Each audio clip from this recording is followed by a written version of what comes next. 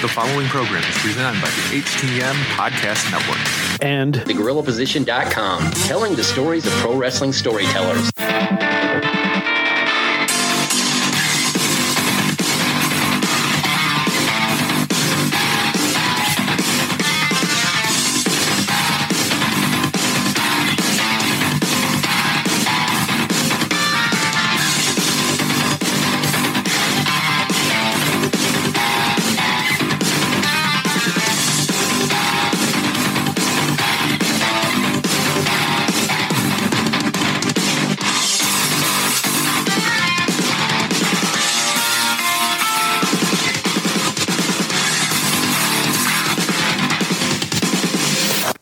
welcome to another episode of Turnbuckle Talk, powered by thegorillaposition.com and a proud part of the Road Network, and presented by the HTM Podcast Network. Sponsored by CollarandElbowBrand.com, where you can get 10% off when using promo code JKPodcast at the checkout. We're also in partnership with HypeCityVapors.com, where you can get 15% off all your e-juice for your vape by using promo code JKPodcast. We can be found on Facebook, Instagram, and Twitter by searching at TBTalkPod. As always, I am Big Joe. I'm Carl Carafel. All right, Carl, another week has come and gone in the professional wrestling world, and we have quite a bit that's gone on, and even since I've got the run together, there's been some other things that happened that we might even get a chance to talk about. So lots going on. Let's kick off with, this kind of ties into something that I saw was very surprising. Maria and Mike Kanellis re-signing with the WWE. Now, this was something that was kind of surprising because, to the best of my knowledge, at least, they were pretty unhappy with the company and looking to leave. And this ties in with the overall topic here that Vince seems to be kind of employing this scare tactic of basically essentially telling the talent that if you guys go anywhere else, you mean absolutely nothing. So I wonder if that's the case of what happened here, because it seems like a complete 180 by these two. It's very hard to really talk about this without having any actual sources. Mm-hmm. I have not heard this. I have not heard anything about Vince trying any type of scare tactic. Mm-hmm. So to speak to that, I really can't, because I have not seen it myself. Okay. What about Mike and Maria themselves, kind of seemingly just out of nowhere changing their minds? What do you think happened there? Money talks, BS walks. Yeah. I think that's all that it is. Interesting. Yeah, given that, because it seemed like they were extremely unhappy with their position in the company. Very well, they could have been, but I mean, who knows what they decided to, kind of throw at them and say, hey, here you go. We're going to give this to you. We're going to give you, whatever run. We're going to put you into a program with so-and-so. We're going to give you X amount of dollars. I mean, without seeing their contracts, I don't know what really was given to them, right? True. And that's going to play a factor into it. What were they given? Yeah, because it seems like it's from where I've been seeing it's a 5-year deal. So they must have been offered something significant, or said we've got something planned for you, which like I said would be quite the change, because recently, I mean, keep in mind too, I'm not necessarily up to date on everything WWE Weekly programming, because I quite frankly don't watch a good portion of it. So we'll see what happens with this. It's an interesting gimmick. I know there's an appeal for it. It's not necessarily my cup of tea, but I get it for those who enjoy it. And I was just really surprised that they didn't venture elsewhere. I was really, really surprised. I mean, definitely it is surprising, but I mean, again, we have to kind of look at it as this is their livelihood. Mm-hmm. So if they're being offered X amount of dollars and so many dates and whatever, if it's appealing enough, that's your livelihood right there. You have guaranteed yourself 5 more years of this, right? For sure. And, kind of on the same lines we've been hearing with Impact Wrestling, I don't know if you've been hearing this as well, that some pretty significant talent, most notably Scarlett Bordeaux, apparently not even make enough money to pay the bills working for Impact Wrestling. So, we're hearing some, I haven't really heard from any other promotions, but it seems like Impact specifically, they seem to be the one that's, I don't know what the deal is there, but they just seem to be really struggling financially. You got to kind of remember with Impact Wrestling as well, they're still trying to rebuild from all the crap that had happened before. Yeah. The company was thriving. The company was doing fantastic before, and then just bad minds came in. Yep. Bad things started to happen. It started to break down, and now, it was purchased by a Canadian company. Now they're trying to go through and rebuild the company. Unfortunately, they're having issues still. They're still trying to get onto an actual major network. Different things like this are really hurting and hindering the growth of Impact Wrestling. Yeah. And at this time, I mean, you can't go out and offer them, WWE-sized contracts, and you can't offer them anything that WCW was offering people. You can't offer them even really anything that ECW was offering people when ECW was in its big heyday either, because Impact Wrestling is not at that level again yet. Keeping in mind, though, the talent itself and the work that's put out definitely is at a level where they should be making that kind of money. Unfortunately, that money is not there for them to be able to provide it to them. And I would imagine the talent, for the most part, probably knew what they were getting into at this point. And you do see a lot of them working for other promotions. We see them crossing over to MLW, some other independent promotions out there. So if they weren't necessarily aware, then I would say not shame on them, but maybe should have been paying closer attention. But I think that for the most part, probably most of them knew this kind of going into it, that they weren't going to be getting super rich off of this.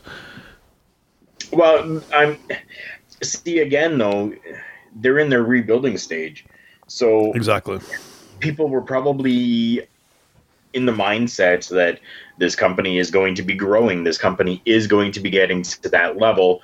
And now after 3-4 years of still being kind of in a loss situation, that people are now, you're starting to hear about people becoming disgruntled and upset at the fact that the money isn't there for them right now for the amount of work that they're putting out.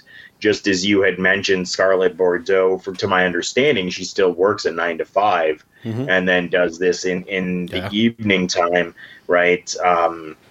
So from what I'm hearing as well, Killer Cross, another one who kind of went to management and said, listen, I'm not even getting enough to live. Yeah. And I'm out here doing this night in, night out for you guys. And from what Killer Cross says, their response to him was, maybe you need to go get a second job. Now, whether there's any legitimacy to that, I don't know at this point. This is all just hearsay coming from one person. So that's what we're sitting at right now with Impact Wrestling. Yeah, because when you look at the actual in-ring product, especially when you put it up head-to-head with WWE and some of these other promotions, it's arguably better. But they're in this weird kind of position where it's at that kind of level with the wrestling promotions. It's kind of getting a little oversaturated too, and I think that they might be a kind of a victim of that too. But they're trying to do the Impact Plus thing, and it almost seems like at times maybe they're trying to bite maybe off a little bit more than they can chew. And I get it that they're trying to grow and everything. I don't want to say that it's backfiring. It impacts in a really weird spot right now. Like I said, the wrestling product is arguably very, very good. Just I don't think it's getting to enough people. And that's exactly it. The network that they're on right now, unfortunately, is not that big of a network for them to be able to showcase what they can do and their talents to a vast majority of the populace. So we're looking at a situation where they can't get their product out there. So they're now trying different avenues with Impact Plus and with Twitch and with YouTube for them to go out and get their product out to many other people. Unfortunately, it's not having the effect that I think that they were looking for because it's not well known on the television circuit right now. And part of the issue, too, is I think some people are still under the impression, I do see a little bit of this on social media when Impact does come up, people still think that it's that those three letters TNA still seem to come up, and people still seem to think that it's still that, and I think people are still a little off put by that because of how TNA was before it was bought out. So I think people maybe just aren't maybe fully educated about what the company is now, and the viewership could be suffering because of that. It definitely could be. So, going from that to something else with regarding Mr. Vince McMahon, because we actually ventured off into a little bit of a talk about Impact Wrestling, which is great because we haven't talked about Impact in quite a while. But with the success of AEW, what was something interesting that I've seen is that supposedly, again, now this is kind of similar to the first topic here, that Vince was legitimately surprised of the success of AEW, Double or Nothing specifically, and apparently didn't even see it coming. So I've been seeing that people have been talking about, does Vince have issues with AEW? It seems like he's not even paying attention. Yeah, you're right. It definitely seems like there is no attention being paid to All Elite Wrestling from Vincent Kennedy McMahon at this time. Mm-hmm. Now, does that mean that Vince's eyes are now open? Yeah, could probably. Yeah. Considering the success that the company has had in only technically 2 shows that they have done. Yes. And then with All Out that we'll talk about in a couple of minutes here. Yeah. All of this really, I'm sure, has opened up the eyes of Vince McMahon, and especially if talent is becoming disgruntled. Oh, we have some technical difficulties here. So yeah, it seems like people have been kind of perceiving this the wrong way as Vince feeling intimidated or being threatened by AEW. And I personally, I think, where the real beef and the real rivalry is not between Vince and Cody or Vince and AEW. It's between Cody and Triple H. And we saw this at Double or Nothing. There's some hints at it. We did see a little bit of the hinting at it. I don't necessarily know that it was specifically Cody taking shots at Triple H, but I think that it was more just Cody taking shots at who he knows is going to take over the company after Vincent Kennedy McMahon. So we know that for the most part, Triple H is the one. Paul Levesque, he is going to be running the company at some point in time whenever Vince McMahon decides that he is done. Mm-hmm. So I think that's what it was just simply a shot at the future of the company as opposed to specifically a shot at Triple H.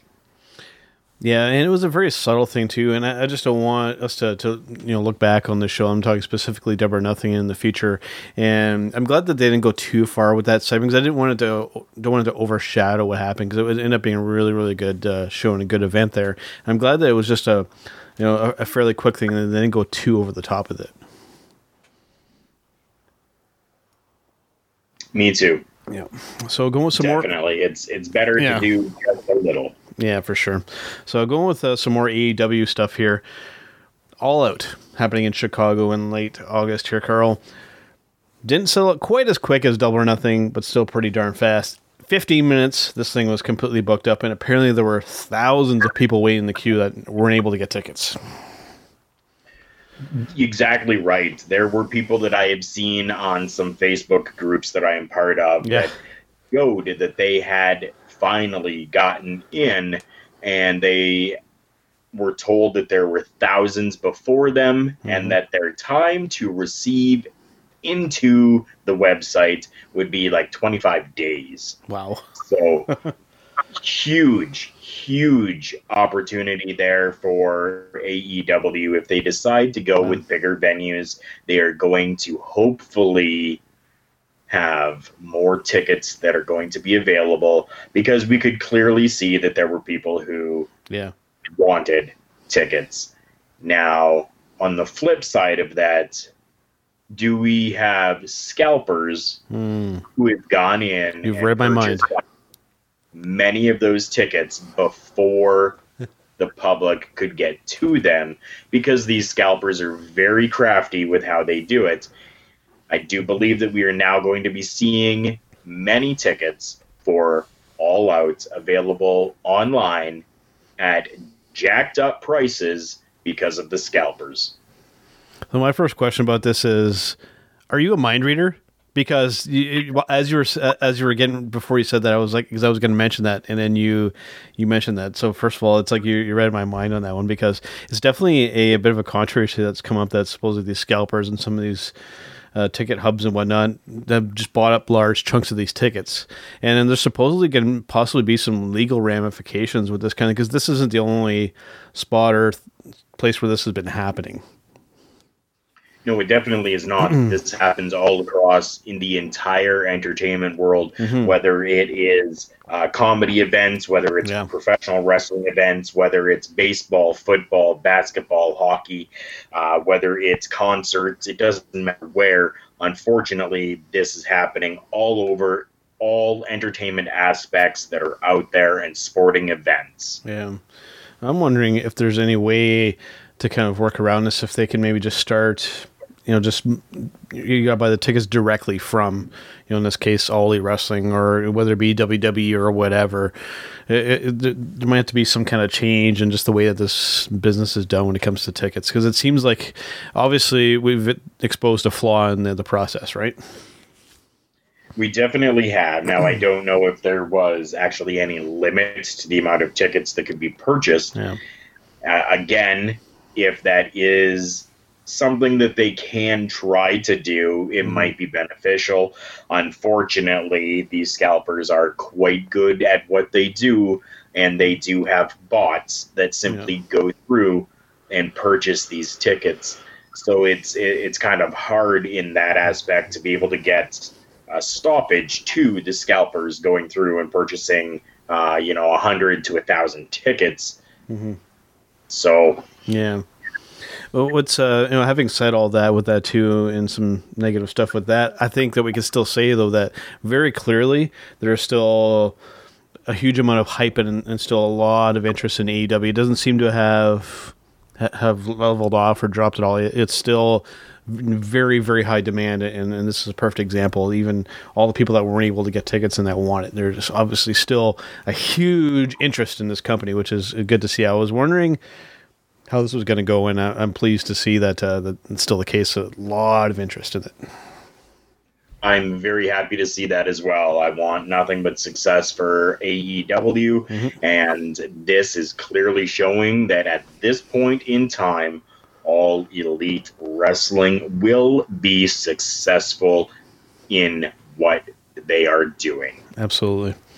So originally I had a different topic kind of in the slot in this podcast, but recently I had a discussion with Michael Jargo, host of Hitting the Marks Pro Wrestling podcast, and part of the same network that we're on here, about, I guess you could say it's a bit of a delicate topic here, and this has to do with the WWE's partnership with Saudi Arabia, doing these shows all the time, and they're kind of locked into a deal for quite a while. And it seems like WWE, especially currently, is very, very much relying on the money coming from these events. Now, it had me thinking about this, is what could possibly happen here if, say, WWE in a few months or so, or before the next Saudi show, say they decide to maybe run in a place like Israel or Syria, and one of these places where the Saudi Arabia people are obviously not very positive on, we could see some really severe backlash if the Saudis were to pull out of this, and it would financially possibly cripple the WWE. I think in this aspect, you will not see Saudi Arabia pull out, but you will simply see them say, we are paying you this amount of money to come here. You do not go over there. Yeah. I think that would be the scare tactic that they would use, is if you do decide to run in those areas, we will pull out and you will not have this money. Yeah. You just said that WWE seems to be very reliant on this money. Yep. And that's exactly what Saudi Arabia will do, is use that money to their advantage as a scare tactic to keep them out. I don't think we will see Saudi Arabia pull out of it at all. Having said that, would you agree with me that without the Saudi Arabia money coming in, that they would be in a very difficult position at the moment? No. No? Okay. No, not at all. How so? They're a consummate. they're still going through. I see on social media all the time that they're still selling merchandise. They're still selling tickets to shows. People are still getting excited about pay-per-views that are happening. People are still in the arenas watching Raw and SmackDown live. People are still going to house shows. They are still making their money, whether or not they have the Saudi Arabia money there. You got to take a look at it in this aspect as well.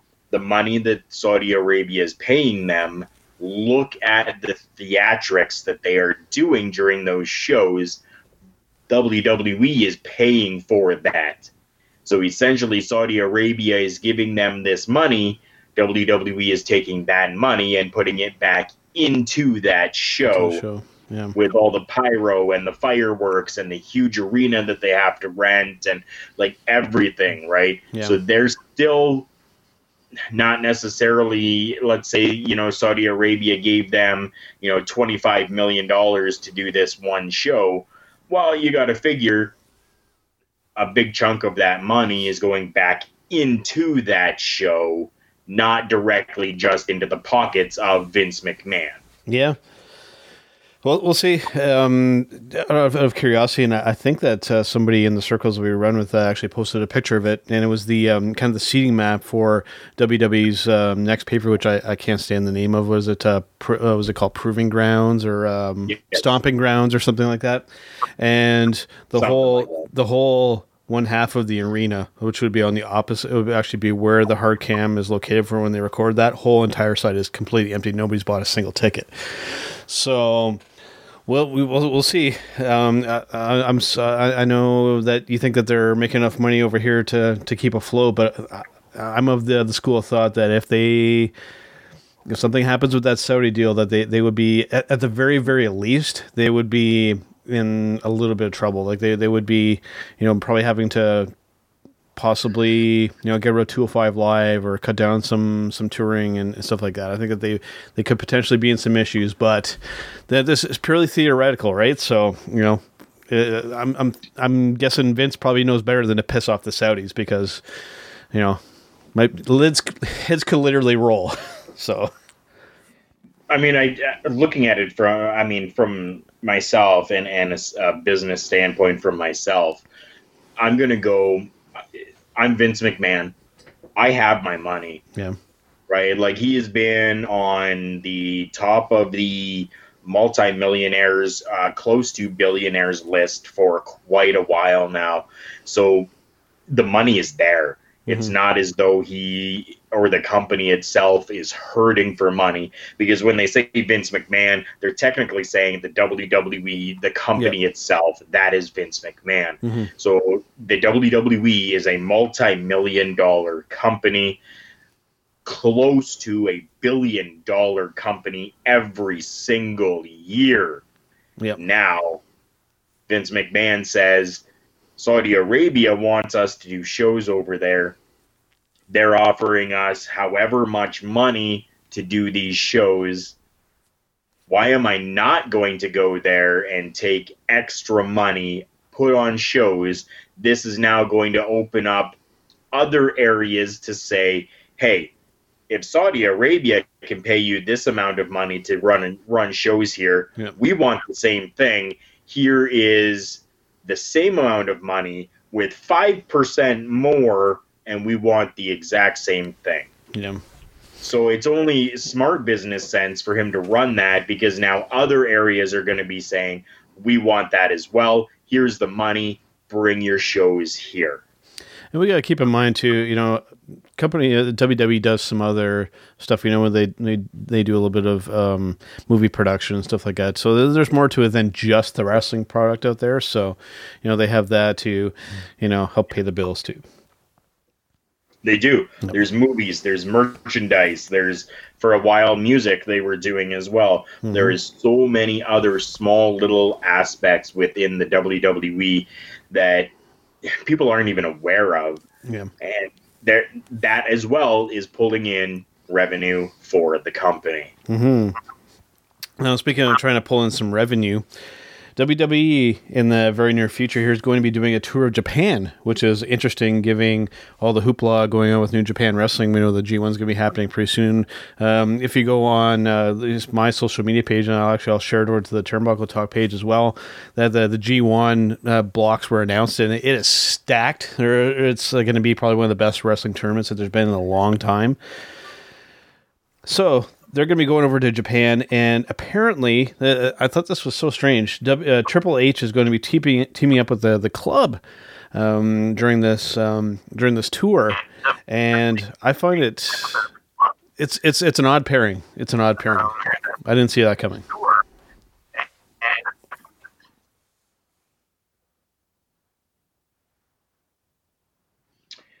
Maybe not, but you got to look at it as a draw. Mm-hmm.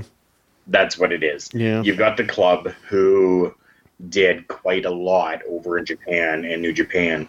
So what better way now to get the company of the WWE and NXT really be known and shine than use the club with Triple H together going through a show or doing multiple shows across the country, right? Like, that's, to me, smart. Yeah, I get it. I just don't like him getting in the ring anymore. Honestly, with he's getting up there in the age, and just where I know it's not Undertaker and Goldberg level bad, but I just don't like Triple H still getting in there in the ring. Stick to being the businessman and running NXT. I'm not a fan of him doing this, to be perfectly honest with you. I am totally fine with him doing this. Yeah. He still has the ability to go out there and do this. We're not talking somebody like Triple H or like The Undertaker or like, Goldberg. We're not talking any type of fiasco like that. Triple H keeps himself in ring condition all the time. Yeah. People don't understand, but he runs NXT. He's there. He's working out with the talent. He's getting in the ring and doing stuff with the talent. He's helping train the talent as much as he possibly can when he's not doing business work. So he's keeping himself good in the ring and keeping that ring rust off to an ability for him to go and do all of these other shows and be good and successful with them. I know you have not watched the Super Showdown from Saudi Arabia. Nope. But let me tell you, Triple H versus Randy Orton was probably the best match on that card, and the two of them gave hell. Yeah. They put on a fantastic match. That right there shows you that Triple H can still do the job and make it worthwhile. Mm-hmm. Now, is this just a tour of Japan, or do you think that they're finally trying to get into this market in Japan and like be regular in Japan or start an NXT in Japan?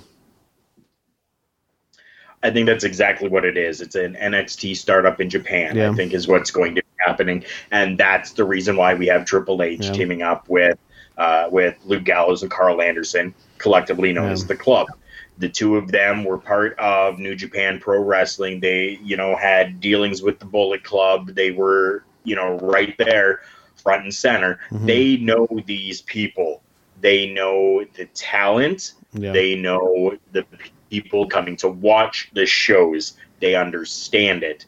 Who better for Triple H to align himself with than these two to go over there and essentially talent pool and recruit than these two.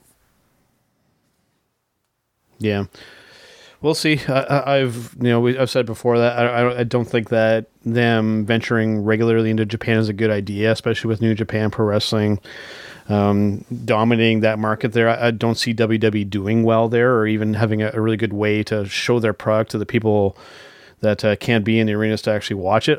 I think all around it's a bit of a flawed idea. Can they make it work? We'll just have to wait and see if they can pull it off. But Japan isn't a great market for them to try to get into, to be perfectly honest, at least in my opinion.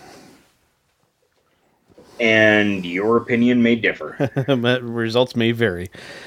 So, going from that to something that we also may end up differing on here, seeing some information, and now that I look at the bigger, and I'm talking about Lacey Evans and the failed kind of project that's kind of been, and looking more into this, and now that I have found out from multiple sources that I've looked up here, seeing who's been behind the character work and stuff of this, it all comes into focus and makes sense now.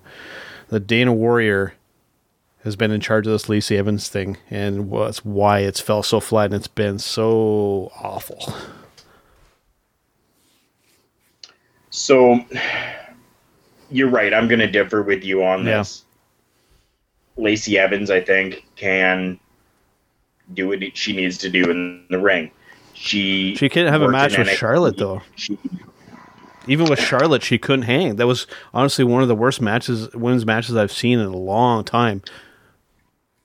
So let's put you up against, let's say, Chris Jericho. Yeah.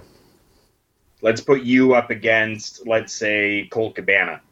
And when I say put you up against them, I'm talking audio production. Yeah.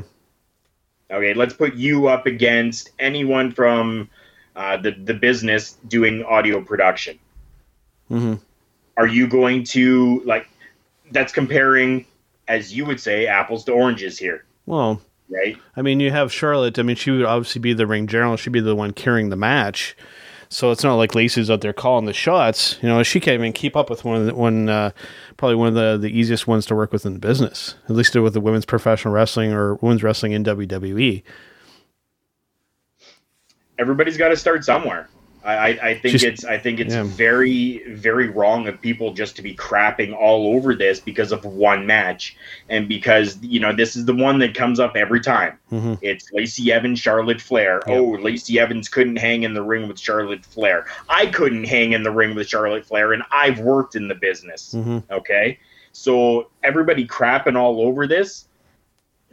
Yeah, everybody's got to start somewhere, and because somebody failed once, now we're going to crap all over them because of it. I think that's very wrong. Yeah. Very wrong, and that's the way the world thinks. Unfortunately, everybody sees the negative in absolutely everything that happens, and I think that this really needs to stop. Why are we so negative on absolutely everything that happens? It's a travesty that somebody goes out there and tries to put on an entertaining match for us and tries to put on, some entertainment for us, and we're crapping all over it. I think it's crazy. It's ridiculous that we're doing something like that. Yeah. I won't. No. I'm the type of mindset that I will not. I will try to find something good in what has happened. I know that originally this is talking about, Dana Warrior and the failed Lacey Evans project. Yes. That there, I'm not going to be totally negative on it, but yes, it was a failed project that happened. Too soon for NXT, in my opinion. How many projects has she done? Not many. I think this is her very first one. Yeah. Therein lies the problem. And we're going to crap all over it because it didn't go the way we think it should have went, or because it wasn't as successful as it should be. Mm-hmm. So we're going to crap all over it. I would have been much better, and I think that she would have come out at so much better. More time spent in NXT, clearly. And I think that she should have been paired up with somebody more like a Lita, or somebody who actually had some in-ring work experience, as opposed to Dana. As far as I know, she's not even a wrestler, to the best of my knowledge. So I think pairing her up and going with something like that to develop things, I think she would have been far better off, and then we might not even have been having this conversation. Maybe not, but I take a look at it this way, okay? So I myself, when I first became a manager of a company, I didn't have management experience. True. I did not have that experience at all. Did I fail at certain things? Damn right I did. Mm-hmm. But I continued to work and persevere to the point where I have managed several companies and am still an operations manager for a company right now. So it's all a building and a growth process that's going on.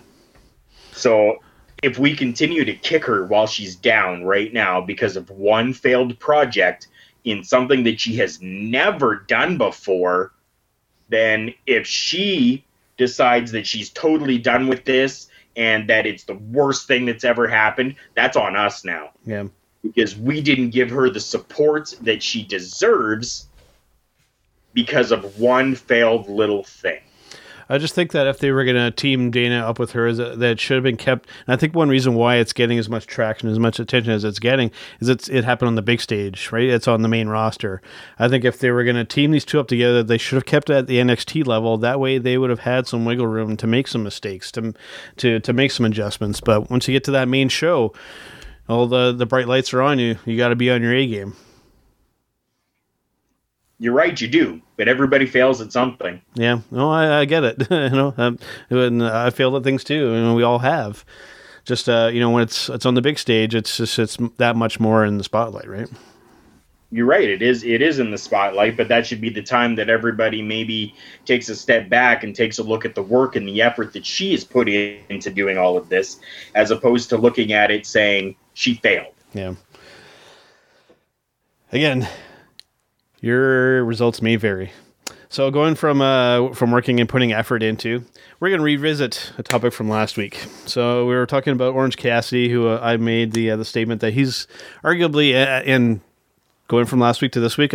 I'm still digging the guy. I've been watching lots of his matches, and I put the challenge to Carl to go and watch some of his work because he hadn't up until last week. Now that you've had a chance to watch some of his matches, is your opinion still the same?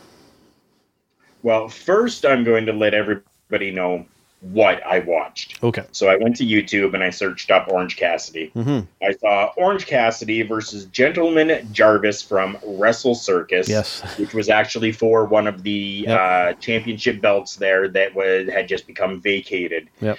I watched Orange Cassidy versus Kylie Ray, the one that you suggested. Excellent. That I watch from Beyond Wrestling. I watched the little clip, small documentary, The Comedy in Wrestling, Orange Cassidy. I watched that as well. I watched Colt Cabana versus Orange Cassidy with Beyond Wrestling, the Feast Championship, the outdoor events that they had done. Yep. I watched Orange Cassidy versus Joey Ryan at Game Changer Wrestling. And there was one more. It was a tag match. Yes. No, it was not a tag match because I can see what I've watched on YouTube. Yep. David Starr versus Orange Cassidy Beyond Wrestling. Yes. My opinion has not changed. Okay. It definitely has not. Yeah. Sure, the gimmick might work for him. Mm-hmm. To me, I see it as a slap in the face. What about the match with Kylie Ray? Because I mean, he had to work in that match. You're right, he did, and that can really show what he can do, definitely. But that's only one match.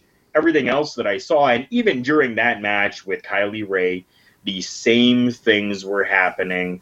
The same hands in the pocket, the same walking to the rope and just nudging the rope and then nudging the person. Like it to me, that's a slap in my face as somebody who was in the ring and in the business and hustled my ass to make entertainment for people. And kayfabe.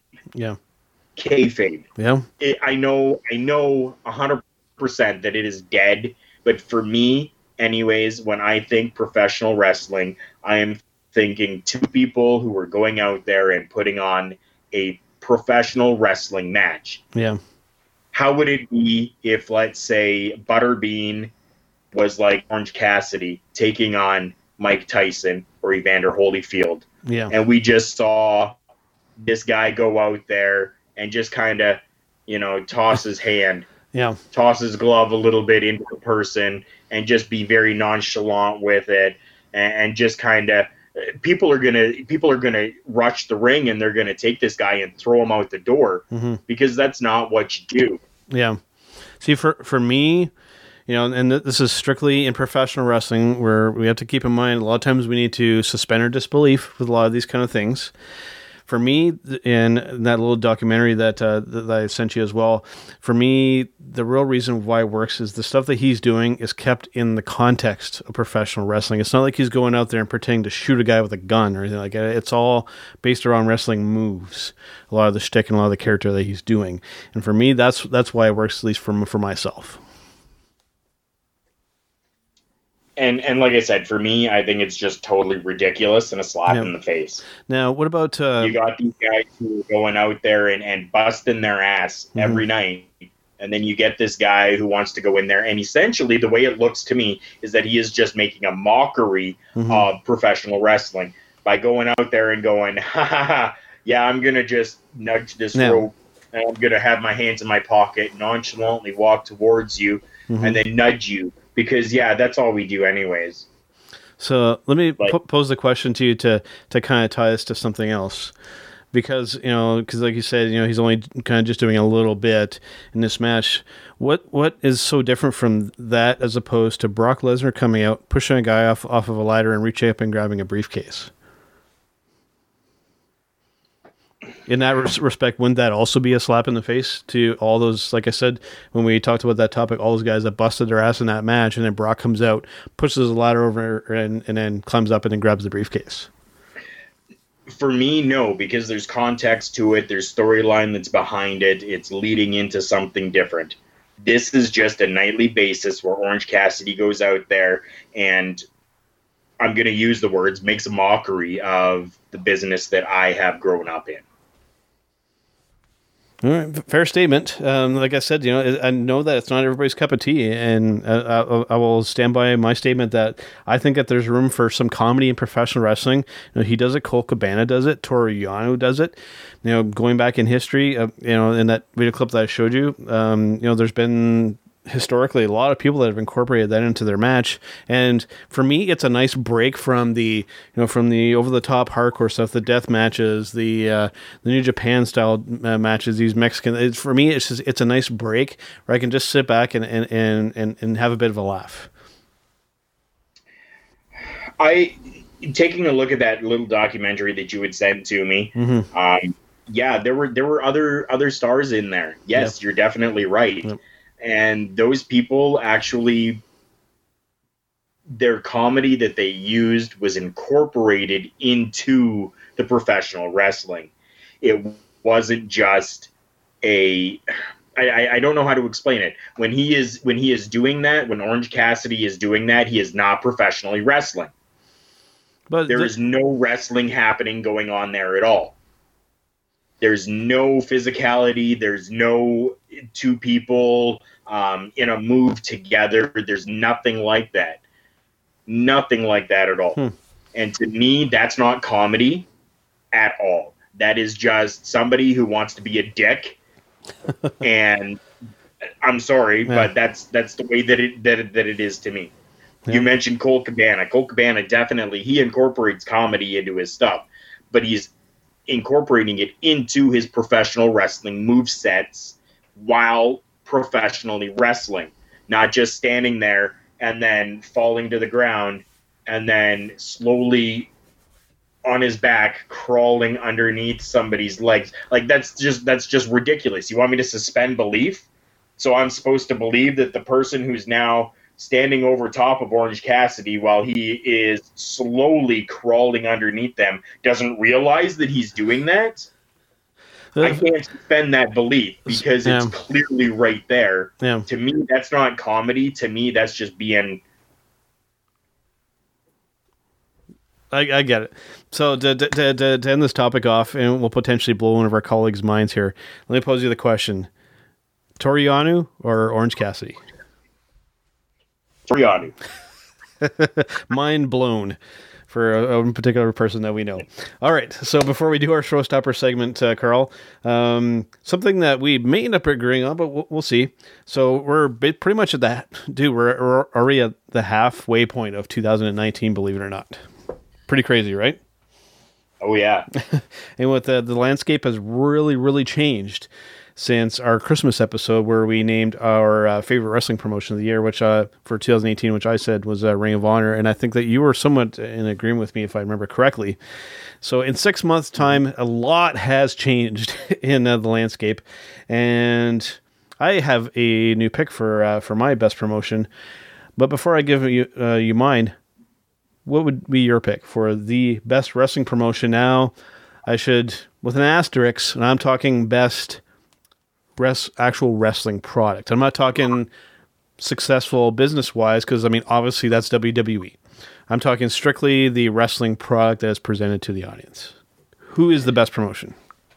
See, this is a little bit more difficult and hard now because we have more partnerships that are kind of going on. Bingo. I would prefer to say the NWA. Now, we know that the NWA has been working with Ring of Honor as well. So is it Ring of Honor or is it NWA? Which is it? Unfortunately, they're kind of working together to collectively make one and make each other better at this point. So it's kind of difficult. But for me, I 100%, I would say the NWA, just with how they've gone about rebuilding, rebranding themselves, bringing back the national title, bringing through the tag team titles, making something prestigious again for us, and the quality of programming and the quality of champions and workers and product that's being put out right now is at the level that it should be. It's interesting with the WWE. I'm glad that you mentioned them, and it's interesting that's your pick because it's almost, now, maybe in my opinion or the way I'm seeing this is wrong, but it's almost like they currently don't really have a desire to be their own kind of standalone company or product. It's partnership. Not that there's anything wrong with that. It's these other partnerships with these other companies, and clearly it's working for them because what they were kind of doing before seemed to have not necessarily fallen flat, but I mean, it was hard to even kind of hear about some of the stuff that was going on. Like the 70th one, the NWA 70th show, like that was pretty under the radar as well, right? So, so I think this partnership with them, I think, yeah, that's a reasonable choice. Partnerships for more exposure. Yeah, for sure. Now, I think for mine is definitely a standalone company, and I think when it comes to wrestling products for a standalone company, it's not even close. New Japan Pro Wrestling, in my opinion, for the first two half of 2019 is by far putting out the best wrestling product. By far. And this year's G1 is very much the case and supporting what I'm saying. Because, I mean, you look at that lineup, some of the best wrestlers in the world, bar none. You're right. I mean, I can't disagree on that aspect with you. What I can say is that the G1 has not happened yet. So as of time of us recording this, you're still saying New Japan Pro Wrestling just because of this card that's going to happen? Not just that. What they did at Madison Square Garden. A lot of people were in agreement that without New Japan Pro Wrestling, that show wouldn't have been as they outshine Ring of Honor. Let's be perfectly honest with you. And just with Wrestle Kingdoms, with this Best of Super Juniors, that got a lot more exposure, especially with John Moxley and everything there. And I mean, Will Ospreay, if go and watch some of his New Japan stuff from this year. I think that he's pretty much a contender for Wrestler of the Year. Go and watch some of his stuff. He is killing it over New Japan Pro Wrestling right now. Amazing stuff. I definitely have seen a lot of what's happening over in crazy, New Japan. Man. So. He's one of those kind of ones. He's could potentially, I think, with a little bit more character work, could really be one of those kind of super megastars that we can all be talking about. Yeah, you definitely can be. And another guy on that short list is Roosh. Like I mentioned before, when I went to War of the Worlds in Toronto, when that you could feel it in the room, like it was palpable. Like you walked out, that music started, and you saw the guy, and it was like, oh, okay, this guy's got some importance, right? So, yeah, New Japan Pro Wrestling. If you are a regular listener of our podcast and you have not, because I know we haven't talked a lot of New Japan Pro Wrestling, which is kind of a shame, but we'll be talking more, especially once this G1 starts. Go and check it out. Do yourself a favor and go and check it out because they put on a top-notch program. Especially if WWE, if you're not digging that, you're going to like New Japan Pro Wrestling. I can almost guarantee that. Yes, in that aspect, I am 100% in agreement with you. If you have not seen any New Japan, please go and check out some New Japan. Roosh, who you mentioned, has actually been doing a lot with Ring of Honor lately. Yes. Quite a bit. Like the last 6-7 episodes that I've been watching, Roosh has been there. So Ring of Honor and their partnership with New Japan and their partnership with the NWA, right? So, I mean, you've got a lot of good stuff coming out of professional wrestling through all of the companies that you don't need to be in the WWE. No, especially if you're somebody like me, as jaded as I am with WWE now, thank God that there's stuff like this going on, otherwise I'd be losing my mind. Right. And with Roosh, there's some really interesting stuff kind of brewing there with him and Dalton Castle that I'm looking forward to seeing, because you have two guys that couldn't be more polar opposites of each other, and they're even at some point kind of teaming these guys together, and it's building to some kind of rivalry or some matches between the one-on-one between the two guys. So I'm excited to see what will happen from that, because you have there's a recipe for some really cool stuff there. There definitely is. Looking forward to it. All right, so we're going to take a brief break here, Carl, and we're going to come back with our showstopper segment. And it's a bit of a doozy of a topic this week, and it's something that we've hinted at before, and we're going to revisit again here this week. So stay tuned. We'll be right back.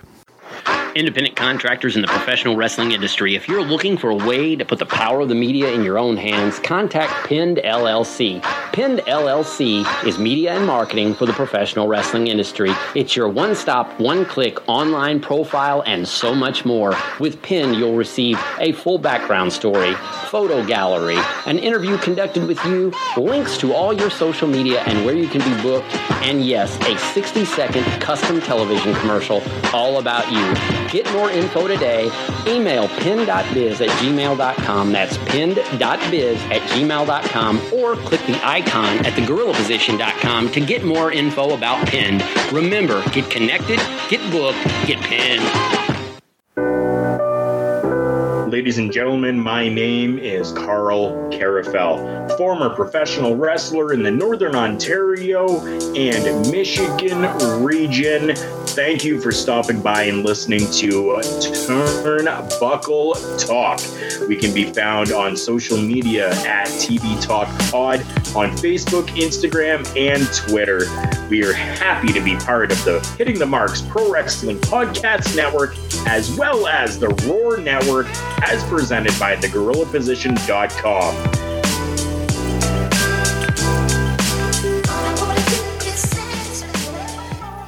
All right, guys, Big Joe and Carl Carafel back here on Turnbuckle Talk. Yes, we are, guys, and just like every single week, we are here with our show stopper segment. Yeah. For this week, Carl, we have a bit of an interesting one that we've hinted at before, and I thought we'd revisit it. And it kind of ties into what we were talking at the top of the show here. When we were talking about Impact, Scarlett Bordeaux, and whatnot, and them having issues getting paid and stuff like that, and just overall treatment by these talents through some of these promotions. Once again here, is it possibly time, is now the time for us to consider a professional wrestling union for the workers? This is something that I think that's going to come up from now until the end of time. Right. I don't think that there is ever going to be a wrestlers union that comes into play unless we get some serious backing from the workers themselves and from some big notable names. You got to take a look back in the day before WCW really became as big as it did. There was no such thing as a guaranteed contract. It was a work by work type of pay and contract that changed with the likes of Kevin Nash and Scott Hall when they came in, and they were able to make a change because they were big names at the time for guaranteed contracts. Now that's something that we're really starting to see all over the place is 5-year contracts, this amount of money, this amount of dates. We're really starting to see all of that happening. until somebody really steps up and is a big name, a big enough name to really make an impact with it, I don't think that we're ever going to see a wrestlers union come in, only because they are essentially independent contractors going out there and doing this. A question along with this, could, say the combination of these two guys, could Cody and Dustin in AEW here, could they be two big enough names to possibly spearhead something like this? It's a possibility, but again, all the workers that they have are independent contractors. For now. Right? So, yeah, for now, right? And I mean, even technically, somebody that's signed with the WWE, they're still considered an independent contractor. They're still considered an independent worker themselves. They just have a contract for a certain amount of time. Yeah. That's all that it is, right? It's not as though like you're hired on with the company. When I worked for another security company, the regular guards had a union. Myself, as a mobile guard or a mobile supervisor, we were not part of that union because we were independently contracted to that position. Yeah. Right. So it wasn't as though we were part of the company, but essentially we were independent from the company itself. So even all of these people that have their contracts with the different companies that they're working for, they're still technically independent contractors and independent workers. So it's difficult to be able to really put something like that forth. Now, could we possibly see maybe something not so much like a union, but more of a collective head of people who were there on behalf of the professional wrestlers, similar to a union, but not really considered a union, right? Like you've got the commissions, the sports commissions and stuff like that. They're there for the sports people. They're there for them, right? But they're technically not a union. No. I think that we could possibly see something like that happen and come out where we have people who are going to advocate for the professional wrestlers. So it's interesting, a few things with this too, when you look specifically at, say, Chris Jericho. Very recently, he very specifically worded himself as, I am an employee of All Elite Wrestling. He very much worded it that way. So, because I'm someone who, like I said, I try and pay attention to the details. For me, that's a very telling thing here. That with All Elite Wrestling, that they're very much going to be more, okay, you work for the company, as opposed to this thing of, like you had mentioned, the independent contractor. I think that they're really trying to go in that direction. And with unions, because I've been personally part of one before, and it does have its benefits, but it does have its downsides as well. The big obvious benefit is the money. You're usually pretty much guaranteed money, and you're usually guaranteed a significant amount of money.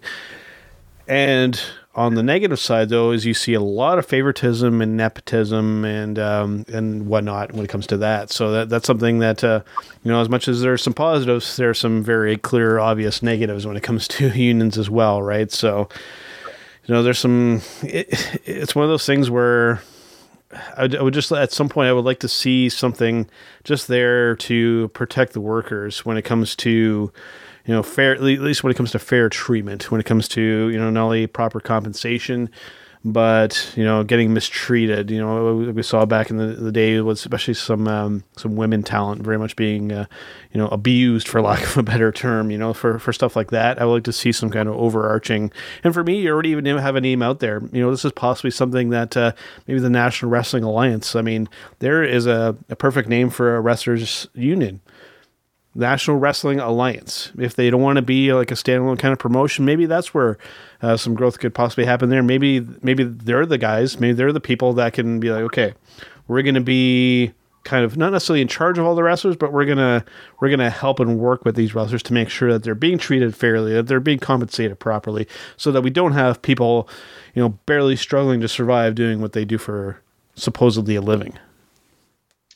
Very true. I totally get that. I wanna just go back quickly to when you said Chris Jericho identified himself as an employee of All Elite Wrestling. Yep. Myself, I hold a security guard license. I back when I was working for this other company that had the union for the employees and the not union for the mobile supervisors that was going on.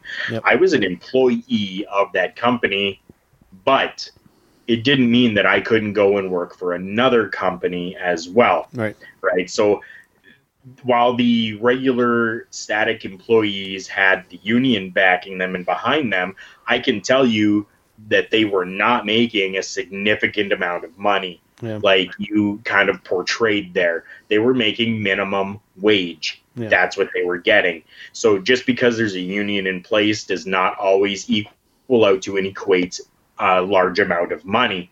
Now, on that as well, I may not have had the union behind me, but I had the labor board behind me in any type of situation that I needed. Yeah. So that, again, is just a different, separate entity that everyone within Canada has access to, is that labor board, where you have an issue, you have some concerns, you can always go to the labor board and get those addressed. So that's why I think and say that if something like a wrestler labor board were to come in and you had people head of that took care of the professional wrestlers in that aspect, that would probably be something that could work, as opposed to a wrestlers union itself. It's a double-edged sword too, especially the part of adequate compensation, because I mean, obviously it would be nice to have, here's a minimum that every wrestler should at least get paid this much.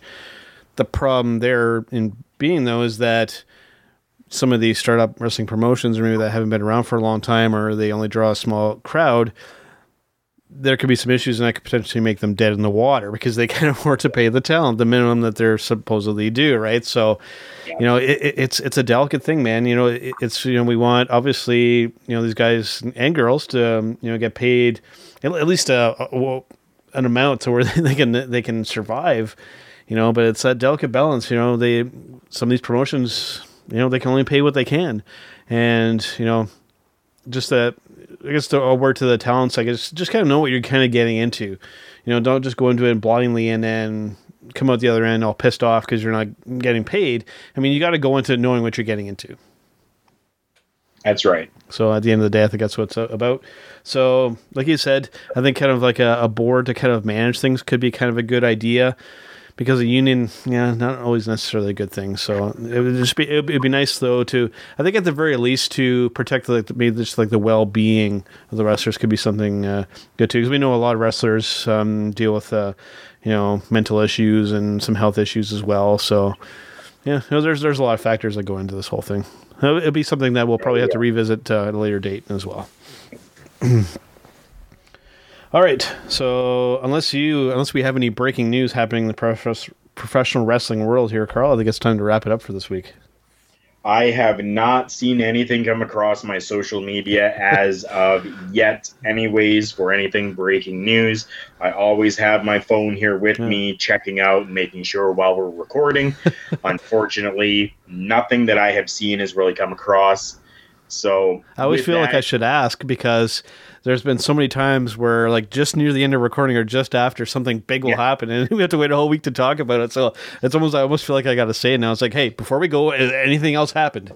And this week it looks like we're good. So that's right. This week we are good, but if you want to make sure that you are staying up to date and getting latest breaking news, we have a couple of ways for you to do that. First, follow us on our social media at TB Talk Pod on Facebook, Instagram, and Twitter. As well, you can find late breaking news from thegorillaposition.com. We are a partner with them and the Roar Network, as well as you can follow the Hitting the Marks Pro Wrestling Podcast Network on Facebook and get news from there as well. Absolutely. And of course, to listen to the podcast, you can find us on Podbean, on Google Play Music, on iTunes, and we show up on the majority of those podcatchers as well. Of course, we are powered by the GorillaPosition.com and part of the Roar Network, and of course, the Hidden Marks Pro Wrestling Podcast Network, as Carl had just mentioned. So before we go, let's of course make sure and talk about our sponsors too, Carl. We have 2 sponsors currently. We have HypeCityVapors.com. Go and check them out for some amazing flavored e-juice for your vape. Use promo code JKPodcast. Get 15% off your entire order. As well, check out collarandelbowbrand.com. Today, I am wearing my Collar and Elbow Brand hat, as well as my basic white and black Collar and Elbow Brand mirror logo t-shirt. Go and check them out. Founded by professional wrestler Al Snow. Use promo code JKPodcast at the checkout and receive 10% off your entire order, including new and clearanced merchandise. All right, Carl, that about wraps up for this week, and we'll see you guys on the next one. See you real soon. Hey, this is Kim Artlet from Ignite Wrestling, and you're listening to Joe and Carl on Turnbuckle Talk.